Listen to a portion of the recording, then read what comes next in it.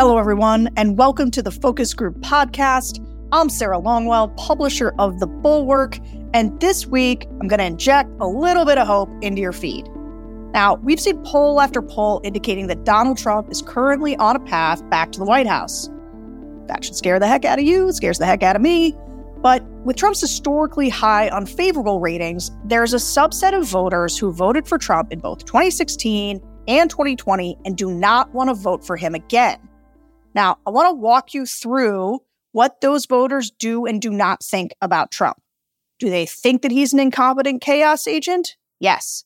Do they think he's going to be a dictator? That one's more complicated. My guest today is my best friend and the dark cloud in my life, Jonathan V. Last, editor of The Bulwark and my co-host on The Next Level and the secret podcast on Bulwark Plus. JBL, thanks for being here, buddy. I can't wait. Let's get her done. Oh, no. So listen. What is that, Rick? You didn't do that to Amy Walter. You didn't do that to Jen Psaki. They don't stress me out like you stress me out when it comes to voters. You stress me out. So listen, before we get into the group that you watched, which I'm interested to get your thoughts on, I'm going to actually start by talking about a different group. Before we get to the sound of sort of these down on Trump voters, we've only done one focus group since the Robert Hur report that questioned Biden's memory has come out. And we had this pre-scheduled group to do Black voters who voted for Hillary Clinton and Joe Biden and aren't that psyched about voting for Biden again. And so I just want to play for you their reactions upon learning the special counsel described Biden as an elderly man with a poor memory. Let's listen. The Department of Justice called our president an old man. That's concerning, to say the least. And that's who we have to vote for in November. That's a man with the launch codes to the nukes. The man with the poor memory. No, I need the football to somebody else. Get the football to somebody else, please. So it's either the one that forgets that he did it or the one that did it intentionally. And let's not pretend that the president of the United States truly makes all the decisions. That's what the cabinet is there for. That's what the chief of staff is there for. Joe Biden signs his name. And at the end of the day, he is the guy that is the face of the country. But he is not the sole decision maker at all. And I do feel safer in a Biden America than a Trump America for that reason, because all of the people that surround Trump, his chief of staff, his cabinet members, all of these people are objectively bad people and documentedly so. Maybe Biden's people are also bad, but I haven't seen evidence. So, however reluctantly, this entire group said that they would vote for Biden again when push came to shove. Though there was one woman who said she might reevaluate that after hearing about the report. But I think the last clip shows you how people felt their way through the age issue in real time, right? There's well, maybe, it's not just him there. He's got these other people around him. So JBL, I threw this in here at the top because my producer tells me that a few days ago in your triad, it was about how Biden can diffuse the age issue by leaning into it, making jokes about it, what was life before electricity, and making the wisdom a feature and not a bug. And so I wanted to give you a chance to maybe talk about your theory about how Biden can diffuse this age thing. So I'm a big fan of this show. I listened to all of this show, and this group, which was African-American voters who voted for Hillary and Biden, but are now on Biden, they were the best, smartest, and most plugged in and most reasonable group I've ever heard. And if we just had to turn over all decisions about who gets elected for the next 10 years to those 10 people, I would be fine with it. Here's what none of them said. Joe Biden might be a bad person, but King David was also bad. And so what we need is a King David type. Here is what they did not say. Robert Hur is an evil Republican from the deep state, and he was just there to set Biden up. Here's what they did not say. Joe Biden is actually a criminal mastermind, and he's not elderly, and it's all an act, and you stupid people in the mainstream media keep falling for it. No. They just acknowledged reality as it was. They were, I think, appropriately concerned about it. One of the women in the group, I would say, sounds almost like so well-informed she could be a Bulwark reader. She said, yeah, no, it is concerning, especially the handling of classified documents. But also at the same time, you do have to wonder, is this a little bit like the New York Times fixation on the Hillary Clinton emails in 2016, which again, ding, ding, ding, it's a very on point thing. They were great. And this is why I've been saying this now for as long as you've been doing the focus groups. When you get the Democratic voters, they sound pretty normal. They say things like, yeah, no, look, I understand why, a lot of my neighbors voted for Trump. They're not bad people, and everybody else nodded along. And then you go to the Republican groups. They're like, oh, the groomers and communists. It is a weird night and day difference in how the partisans of the two parties approach the parties themselves. And the Republican voters sound like they're in a cult, and the Democratic voters sound like they make decisions based on reasonably rational calculations, and they are not wholly mortgaged to the cult of Joe Biden, like some of us are.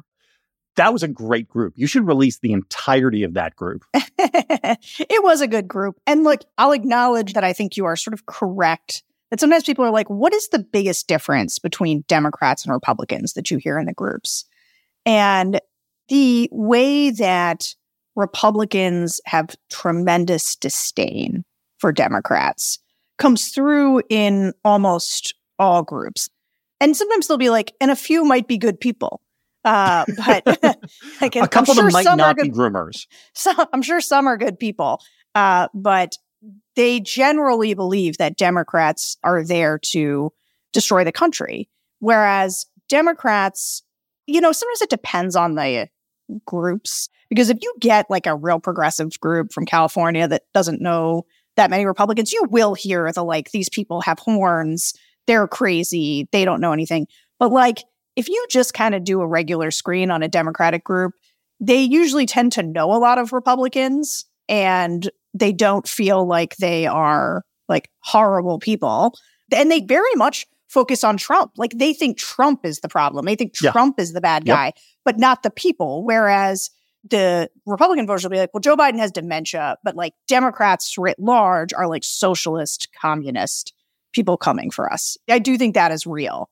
Okay, so let's get to this hopium group, right? So these are the two-time Trump voters who are not very likely or not at all likely to vote for Trump again. Because these are the people who you have to convince to either vote for Joe Biden or at least not kind of come around on Trump. Like, they voted for Trump twice. They got there twice. But I think for Joe Biden to win this election, you need a fair number of these people to say never again. So let's listen to how they talked about their votes for Trump in the past and why they're down on Trump now. Like most everybody else, I did not trust Hillary Clinton. She wasn't anywhere near the campaigner that her husband was, and questionable about her background. So I thought Trump would be at least, not her. In 2020, I just didn't think Biden was up to the job. And I still don't. And so I voted for Trump. 24, I don't think either of them are up to the job. Biden is only getting older. There's a reason they don't put him in front of cameras and microphones. Remember, he won the presidency by campaigning from a basement, trying to stay away from people. And, he's not getting any better. And Trump is not getting any better either. You got plenty of accusations, and whatever's true, don't know. I like to wait to see what happens legally. But as far as my opinion of him keeps shrinking, I'm going to vote in the election, but I'm not sure I'm going to vote for president because I can't see who I would vote for. Because after Biden won, he said, it's his way or the highway, pretty much. Like, he was trying to go behind closed doors and get people to vote for him and change the votes. So, it makes you think, what were really the votes? So thankfully people spoke up, but I feel like for the next election, he's going to do the same thing. I would have been grateful if Biden had won, even though I voted for Trump. But I didn't want to be responsible for that. And I really, really regretted my decision because right after that, then we found out, January 6th did it for me. That was so anti-American, anti-patriotic. I cannot get over that. So when it came around to 2020, Trump hadn't really shown his jump the shark side. That's what I like to call it. It was like a couple of weeks after the election, and it was once January 6th came, certainly. And when he started to incite the people to resist the certification of the election, his demeanor changed from one that was, well, I wouldn't say completely presidential, because he was an embarrassment in the international realm in terms of whenever he would represent the country overseas. But all of a sudden, he really jumped the shark, and he created what I would call almost a shared psychosis amongst the people.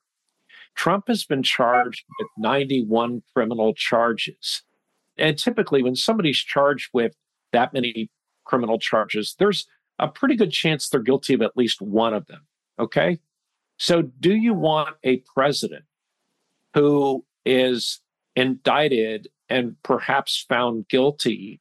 And, in so many situations, we don't even hire people for jobs if they have a criminal history. In 2016, I wanted to change, and I felt like that he was at least demonstrated that he was going to come in and make some positive changes. And then, of course, his persona and the way he presented himself to the world was a fucking joke. Sorry about the language.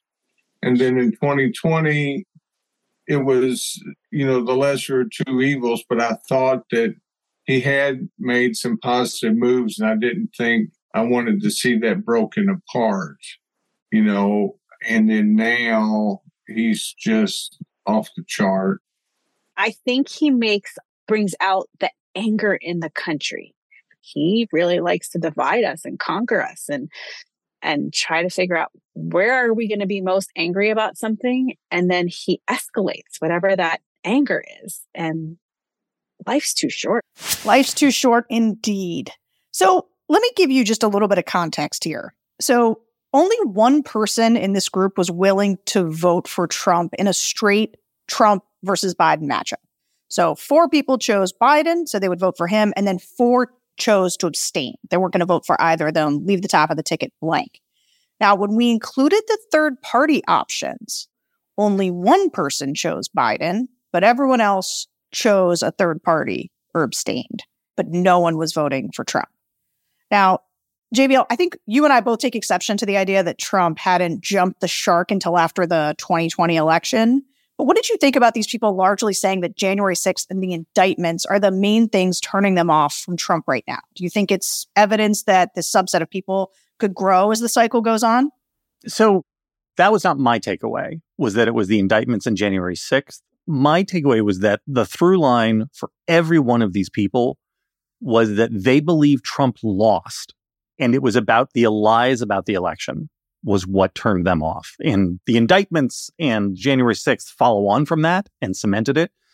But all of them begin from the place of he lost. There wasn't any fraud. He couldn't prove any fraud. Sure, there's some fraud in every election, but he took his cases to court. And that's where they all got off the train. And listening to this group, I found myself wondering, is that signal or cause? Were they coming off of Trump? And so that manifests itself as them saying, but he lost. Or does it begin with the belief that he lost? And that is then what made them break from Trumpism. I think either way, this is incredibly helpful for Biden and the Democrats and their campaign. Because when you look at the polling on this, among self-identified Republicans, you get about 33% saying that Trump lost in 2020. Among Republican leaners, it's a tick better. It's like 35%. And this tracks basically with the not Trump vote in the Republican primaries so far. His ceiling is only 65%, right? He only owns 2/3 of the party. But if that other 33%, 35% are people like this, where the idea of he's lying to you about the 2020 election is an off-ramp for them and a way to then get most of them to not vote for Trump and to get some of them to vote for Biden. I mean, I understand the polling and I believe the polling, and absolutely Trump could win. I don't think he can win if he's going to lose 10% of the Republican vote or something like that. And there is a sense among election analysts that Biden is up against a ceiling in votes that he can expect to get from the suburbs, right? We talked about that this week on The Next Level, about the trade that America made in the course of this gigantic electoral transition, where a bunch of low propensity, blue-collar voters who used to vote Democrat now vote Republican, or Republicans gave up a bunch of professionals in the suburbs. Who always show up for special elections, which is why Democrats keep winning them by these wide margins. Right. So in rural America in 2020, Trump won by what we like to joke about Saddam Hussein numbers, right? It was Trump 65, Biden 32. Trump was plus 32 in rural America. In suburban America, Biden was only plus 11. Now, we think that a 54-43 blowout for Biden in the suburbs, and people look at that and say, well, how many more could he get? I don't know. Why couldn't Biden go to Saddam Hussein numbers in the suburbs? I actually think there's ground to be plowed there. And I think listening to these voters, again, there are people who begin from the baseline of Trump lost and he is lying to us about it. And it's not like Trump can pivot into the election. You know, it's not like when we get to August, Trump is going to say, oh, forget all that election stuff. Sure, Biden won. It's not like you can do on an issue like abortion, right? He can't pivot on this because this lie is foundational to his self-image. I just think there's a lot of tactical room to goad him into continuing to say things that are going to agitate that 33 to 35% of Republican voters, and that some percentage of them, especially women who are pro-choice, who voted for Trump twice, of which there are one. We had one in this group. I think there's a pathway to break a lot of those people off. I don't know. What did you think? So what's interesting to me that you saw it as like the people who thought that the vote was true. To me, it all kind of rolls together. I'm always like, okay, this is a certain kind of person who was like, why is he lying about this? But they get very animated about January 6th because this kind of group talked about it like how unpatriotic it was, how un-American it was. And so it struck something deep in them. And a lot of people talk about like, that's when they got off the train. But I do think that they're clearly linked together, right? And we know they're linked together. There's the lie, and the lie drove people to attack the Capitol. And that's when they were just kind of like, and I'm out. And to your point, this group is going to be decisive. And they are what we would call sort of the double haters or the double doubters or the a pox on both their housers. To me, the essence was if you ask them, they are not tribally Republican. They are Trump voters. They voted for him twice, but like they're not committed to the Republican Party. Like one of the women in there was like a Bernie Sanders, like I'm going to vote for Marianne Williamson. She was, can we talk about that woman for a moment? Go ahead. We had a woman on the group and she self-identified as a pagan witch who is a self-proclaimed big-time feminist, also voted for Donald Trump twice, also was incredibly pro-choice, and also was supporting Marianne Williamson this time around and kind of wishes that Bernie had been in the race. And this is the kind of person who I think people who unfairly take the view that I, JVL, am too hard on the voters would say, oh, you know, would you look down on her? And I don't, because she's internally consistent, right? All of that stuff makes sense when you put it together. And where I go a little bit crazy is the people who say, you know, I want a president who's going to do something about healthcare and lower drug prices. And you're like, well, Joe Biden just did that. Why don't you like that, right? This woman, it's a little weird and it's all unorthodox, but it does hang together and it makes some sense. The other thing is these people, when you look at the 2020 results, there's some really good exit polling looking at voters by voting frequency, meaning did they vote in 2016, 2018, neither or both? And the only group that Trump won was people who only had voted in 2016, right? Who, as you say, are Trump voters. And so Trump voters, not Republicans. Yes, exactly. That's right. These are the non-traditional Trump voters, right? Yeah. And I think it's a little easier to pry those people off than it is to pry the people who are really team elephant. That's right. And look, I think there's almost two different sets. So there's what we're talking about that you brought up, which is college-educated suburban voters who have been politically realigning themselves into the Democratic Party. And I do not think Joe Biden has hit his ceiling on that. Yeah. I think he's got like 10 more points. I see the groups all the time of people who like, and there were people in this group who did it too. It's like, why did you vote for him a second time, even though they clearly didn't really like him after his first term? And it was like, well, we were in the middle of a pandemic and I didn't think it was right to change course. Like, they have these rationales that have sort of nothing to do. The woman who said that as she was voting for him and left the booth, that she kind of hoped that Biden was going to win. That's the first step to realignment, right? That is. I do have to tell you, one of the things that people are always skeptical of is that there are undecided voters. And the number of people who say in the groups, I was in line and I didn't know who I was voting for. And I think people are really skeptical of this idea because they think, how could you like go get in line to vote and not know who you want to vote for? The number of people who feel a civic patriotic duty to go vote and like on the day of, or, you know, within the week, for the first time, kind of try to figure out the contours of the election and tune in, that is not infrequent. Yeah. That is a perfectly normal thing that goes on with these voters. But anyway, so there's this difference between these college-educated suburban voters and then these double doubters or double haters who are like, I don't really like either party and I've got to make a decision. And they all use the same phrase. If we had a drinking game for it, we would die. They all say lesser of two evils. And this is where Hillary Clinton, when people say she was a bad candidate, they sort of took it as a fait accompli that Donald Trump was the lesser of two evils in an election with Hillary Clinton. I used to hear that all the time. We don't ask that much about 16 anymore. But when you do, people will just tell you it was about voting not for Trump, but against Hillary Clinton. And now these people, they basically have super doubts about Joe Biden, mainly because of his age, but they hate Trump. They think he's gross. They think he's mean and negative and life's too short for all his hatred. And so I have heard this enough in these groups.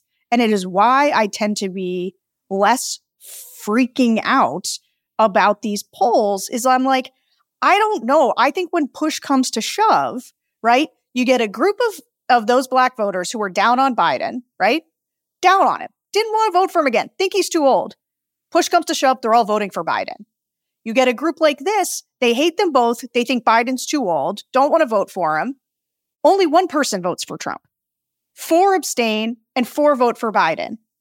And to me, that's the story. I think so. I mean, that's Biden's path to victory, right? This is the anti-Trump coalition. That's right. So let me get back to your Biden age question then. This is why I think it's good for Biden to have all of this stuff out now.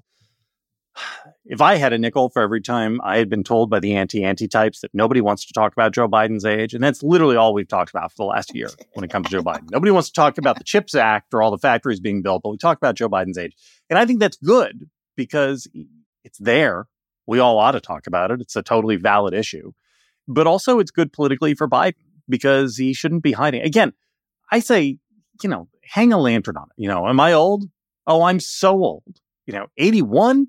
I'm 91. I'm 121, right? You got to start purposely forgetting things in press conferences, call reporters by the wrong names and, just do a little Joe Biden wink at the camera as he does it. And I think it all ought to be the stuff of, well, that's just our crazy Uncle Joe and make people comfortable with the idea of chuckling at it. I just think that's the obvious best way to deal with it. I'm not a comms professional. You are. What would you do? I liked this triad of yours. Don't sound so surprised. No. I don't know that I agreed with you about like the leaning in and making fake.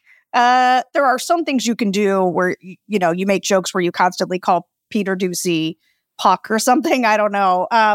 What you want is for him to be like, I know you're all talking about this, but like you need to instill confidence in people still. Like the chuckling has to sort of be married to a kind of like, this guy can still do the job. And so I do think part of my comms advice, and this is without being close to it, for example, that football game, the one that we just had, the Super Bowl. The big game. Yeah. Right? It's so big that I watched it. Now, I fell asleep in overtime, but I watched it and was pretty interested in it, thought it was fun. Joe Biden had the opportunity to sit down and do an interview for that game. I don't know if you saw the numbers from that game, but it's like almost everyone in the country watched it. Between the Taylor Swift and whatever, it was like 215 million people watched that game.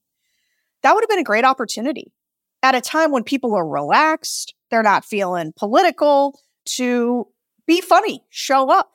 And I think the fact that he doesn't do that is an enormous liability for him. And you heard this in the group, right? They say the ran from his basement last time. They say that you don't see him. Like, nature abhors a vacuum. And I think that it's fine for him to do it if he can pull it off, right? Like the execution of what you're talking about is important, and he can make jokes about it, but he also has to demonstrate that he's competent. He can't just like not be there and then Trump is crazy, right? He has to affirmatively make people confident that he can do the job for another 4 years. Well, so I'm not pushing back. I'm just asking questions. You can push Sarah. back. No, because I'm not sure of this. I'm asking a legitimate question, not a snarky question. If what we're doing is building an anti-Trump coalition, then is having Biden out in front, like even if he's really good at it, all that helpful? No, I think he's got to work himself to par, right? I'm talking about, I don't think this guy has dementia. Like, I'm talking about just work yourself to a place of, he seems okay. Like, no one's going to forget he's old. This was the thing about the Her, and we talked about this on Next Level too, but when this Her report came out and like a bunch of reporters were calling to be like, is this catastrophic? And I was indisposed this week, and so I didn't get into it with people, but like, the answer is, everybody knows he's old. It did not take this report for voters to be like, oh, he's a nice guy who's pretty old. They already think that. And they think it by looking at him. The thing about hanging a lantern on it, I think, is so much better than trying to hide it, because he is old and nobody's mistaking that. Not a single voter doesn't think it. Now, there's a difference between old and dementia, right? And so he has to dispense with the dementia and be like, yeah, man, I'm old. I'm older than the phonograph. I don't know, something really old. But you know what? I'm not 91. That's how many indictments Donald Trump has. Like, he does have to be able to do some of that. And I think hiding is a mistake. Yeah, fair. So we did this group right after the E. Jean Carroll verdict was handed down, and Trump was ordered to pay her $83.3 million.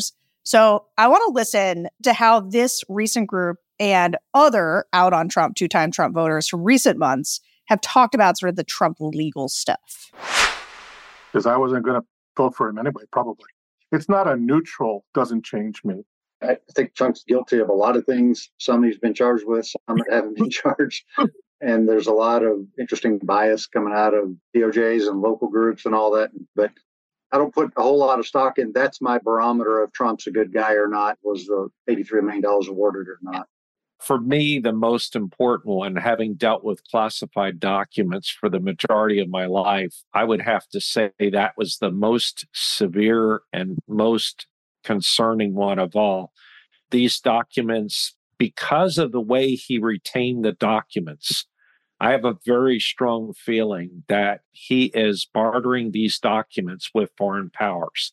I think he's a sociopath, and I think the most egregious to me is the documents and the way he lied and manipulated.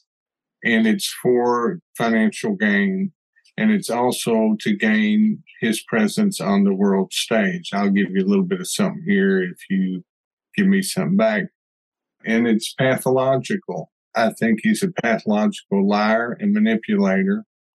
That's how he got to where he is in business, because a lot of business models, you step on who you got to step on to get up to the top and to preserve your standing. I mean, who does that? Call an election official and tell him to do that. And sending his cronies, Rudy down here to Georgia and, claiming that there's election fraud and people are stealing or doing something with ballots was just bogus, totally. I did not personally like, being from Georgia, his attack that he had against Georgia during the elections, and especially on Governor Kemp. I mean, I honestly have a lot more respect for Governor Kemp than I do for Trump. So we've had several Georgia people in here, and Georgia's one of those states that I'm always like, oh, I think Georgia's probably not going to go Biden a second time. But I mean, the people from Georgia are super aware of the investigation in Georgia. A lot of the groups, you get into the legal stuff and it's kind of white noise to them, especially in the real into Trump people, because they just don't care. So they're like, whatever, none of this matters to me. But these guys who were in Georgia were mad about what he did, calling up Raffensperger, telling him to find votes. So a lot of people ask me this, reporters, when they say, we see in polls that people say if Trump is convicted, that will make a difference to them and they won't vote for them. And do you believe that's true? And I'm like, I don't think that the percentage who say that now will do it, because the right-wing infotainment media will work on them. They'll make excuses. It'll weed out. People will find a rationalization through it. But I do think people like this who are deeply frustrated with what Trump has done. Like, there are people who have voted for Trump in the past, and these court cases are reminding them of why Trump is unfit. Sarah, these are all people who voted for Donald Trump twice, and they called him a sociopath. Yeah. One said that he believed that Trump was holding on to classified documents in order to sell them to foreign leaders and get money. Another person likens Trump to Charles Manson. Yeah. I don't know if you caught that. And what this woman was saying, she was saying, like, look, Trump didn't incite this or that. Well, Charles Manson didn't kill anybody himself. You know, he went to jail because he directed other people to do bad things. This is really remarkable. Like you, I do not believe that the outcomes of any of these criminal trials are going to move all that many votes. I think it may move some if there are outcomes. I'm not George Conway, your other friend. You'll have to have this conversation with him. But I am very doubtful that we're going to get any of these trials done before the election. And if there is one, it'll be probably the Alvin Bragg, Stormy Daniels one in New York State. He's much more optimistic than you or I am on the timeline. And he knows more about this stuff than we do. We should acknowledge that.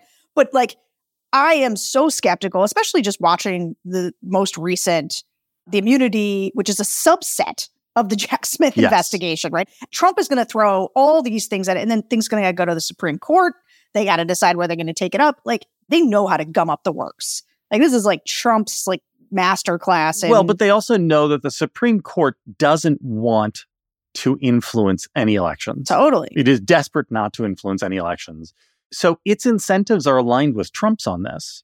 That's why I think it's really so key to not get caught up in the indictments and not get caught up in the guilty verdicts or not guilty verdicts, because you're unlikely to have one. You're just as likely to get a hung jury in Manhattan or something like that. The one he's dead to rights on, the one that absolutely nobody can come up with any defense on him for, is the Jack Smith documents case in Florida. But the judge down there, Aileen Cannon, has signaled that she is absolutely not going to let this thing go to trial before the election. That thing is not moving. Yeah, right? For sure. So the key is to focus on the election loss and the lie for the people who don't believe the lie. Make it salient to them. And if you do that, Trump is going to help you. Because if you poke him hard enough, he's going to come out and keep talking about how, of course, he won. You don't have to poke him. That's just like what he does. And this is my theory of the case. And I think it's Biden's theory of the case. The best thing about doing multiple focus groups a week, and now having done them for years, is you can watch as people go from not understanding an issue, having it not seep in, to it starting to filter down. And so for a long time, the cases were white noise kind of to everybody. They couldn't tell them apart. But as they get litigated and as there's more stories about them and as Trump is in court, people like this group, which kind of are high information but hate both parties, but right? They not were Epoch Times info. That was the other thing. They were clearly getting their information from mainstream media. Well, this is what you get when you don't get hyperpartisans, right? Like, they're not ensconced in right-wing media. They're just kind of getting, Facebook-y, mainstream morning news, local news kind of stuff. And that makes them ideologically not similar to one another. They still are low trust. But the one thing is that they don't like either of these guys. And as you see more of Trump, as Trump talks about the election being stolen more, as he gets more deep into the cases, right? It just reminds people of January 6th. These are the people where I think, as the double haters, they ultimately land on, I hate Trump more. And that's the key to the anti-Trump coalition, is hating Trump more. Yeah. Can I bring up one other thing? Yeah. So one of the people in the group said that the physical parts of the economy and everything else aren't awful. The mood is terrible. And this was the first time I've seen in one of your groups where somebody who is not a Biden supporter acknowledged, actually things are pretty good. And instead retreated to the people have bad vibes about it. And I think if that continues to permeate, which I don't see any reason why it wouldn't, the good things that are happening in the economy are just going to continue trickling out, and we're going to get probably some rate cuts. That is also going to help loosen some of these people, I think, and make it a little easier for them to say, fine, I'll do it. I'll vote for Biden. I hate Trump anyway, or I'll just leave that blank. Man, do I agree with this. Like, the economy getting better, And the voters were, as we've said all along, were a real lagging indicator on this. But you are starting to see it. Not just this one person, but now if you talk to two-time partisan Trump voters, they're very committed to the idea that everything is a disaster. But in these other groups where people are not committed to that, there's more of a sense of like, things are still too expensive at the store, but like things are maybe getting better. And I think that if that continues, like the economy needs to be not a drag. It'd be great if it was a help, but it needs to be not a drag. And Biden needs to sort of clear the dementia bar for people. Okay, so I want to do kind of one last thing, which is I want to talk about some of the sound from these Trump voters about how they thought about his comments that he was going to be a day one dictator. Let's listen to that. A lot of presidents are dictators on day one. They undo what the previous president has done. Biden signed documents undoing lots of Trump's policies on day one. The one thing about him is he's upfront about it. But as far as being a capital D dictator, I can't see that happening. I just cannot. This country's not made that way. If he wanted to stop calling us Americans and call us purple people eaters, I believe he will give it his full effort to make anything he wants to do happen. Whether our system of checks and balances would allow those things to happen, that's a completely other side of things. I really think he would give it his all to try. I don't think that's a different side at all, because that determines whether or not he can be successful in that. So many people make claims and say what they're going to do, but the Supreme Court, the Congress, has power to stop the president when it becomes necessary. My biggest fear is that Trump, he always thinks that he knows the best about everything, and he doesn't listen to anyone, that there's no one to rein him back. Just like, during COVID, where he said, well, have you guys thought about trying bleach? Or, it's dangerous. It's really dangerous. The fact that he's surrounded by yes people that don't hold him back. And I don't know where that could take us. It's very scary for me. So I get asked a lot, aren't people afraid of Trump being an authoritarian? And this was a really good group. Nobody says authoritarian, right? And we even gave them the word dictator. No one talks about him being authoritarian. But they don't like the sort of basic human, it's got to be his way, and will Congress curb him and his behavior? So like listening to them, because people are trying to kind of push him, and we've put out ads about it, this idea of like Trump is kind of a wannabe dictator. Do you think that lands with these voters who are kind of the double haters, double doubters? It didn't land with these guys. These guys all thought that the guardrails old, right? This is, the American system, it can't happen here. That was ultimately their view of it. And what's funny to me is that there is a subset of double Trump voters who still support him, who in the focus groups think that absolutely dictatorships can happen here, and we're living under one right now. That's right. Joe Biden's the dictator. Joe Biden is the dictator. Look at this. He stole the election. We are living under an illegitimate, this guy can do anything he wants. So, well, then why hasn't SEAL Team 6 killed Trump? We'll forget about that, right? Don't ask them that. So these guys were, I think, pretty grounded. It was a pretty good group. But even so, this is why I just keep coming back to the stolen election stuff. And that they seemed so offended by the lie that struck me as the place to plow. Because the dictator stuff, they just didn't believe that it could happen in America. They believed that abortion could go away.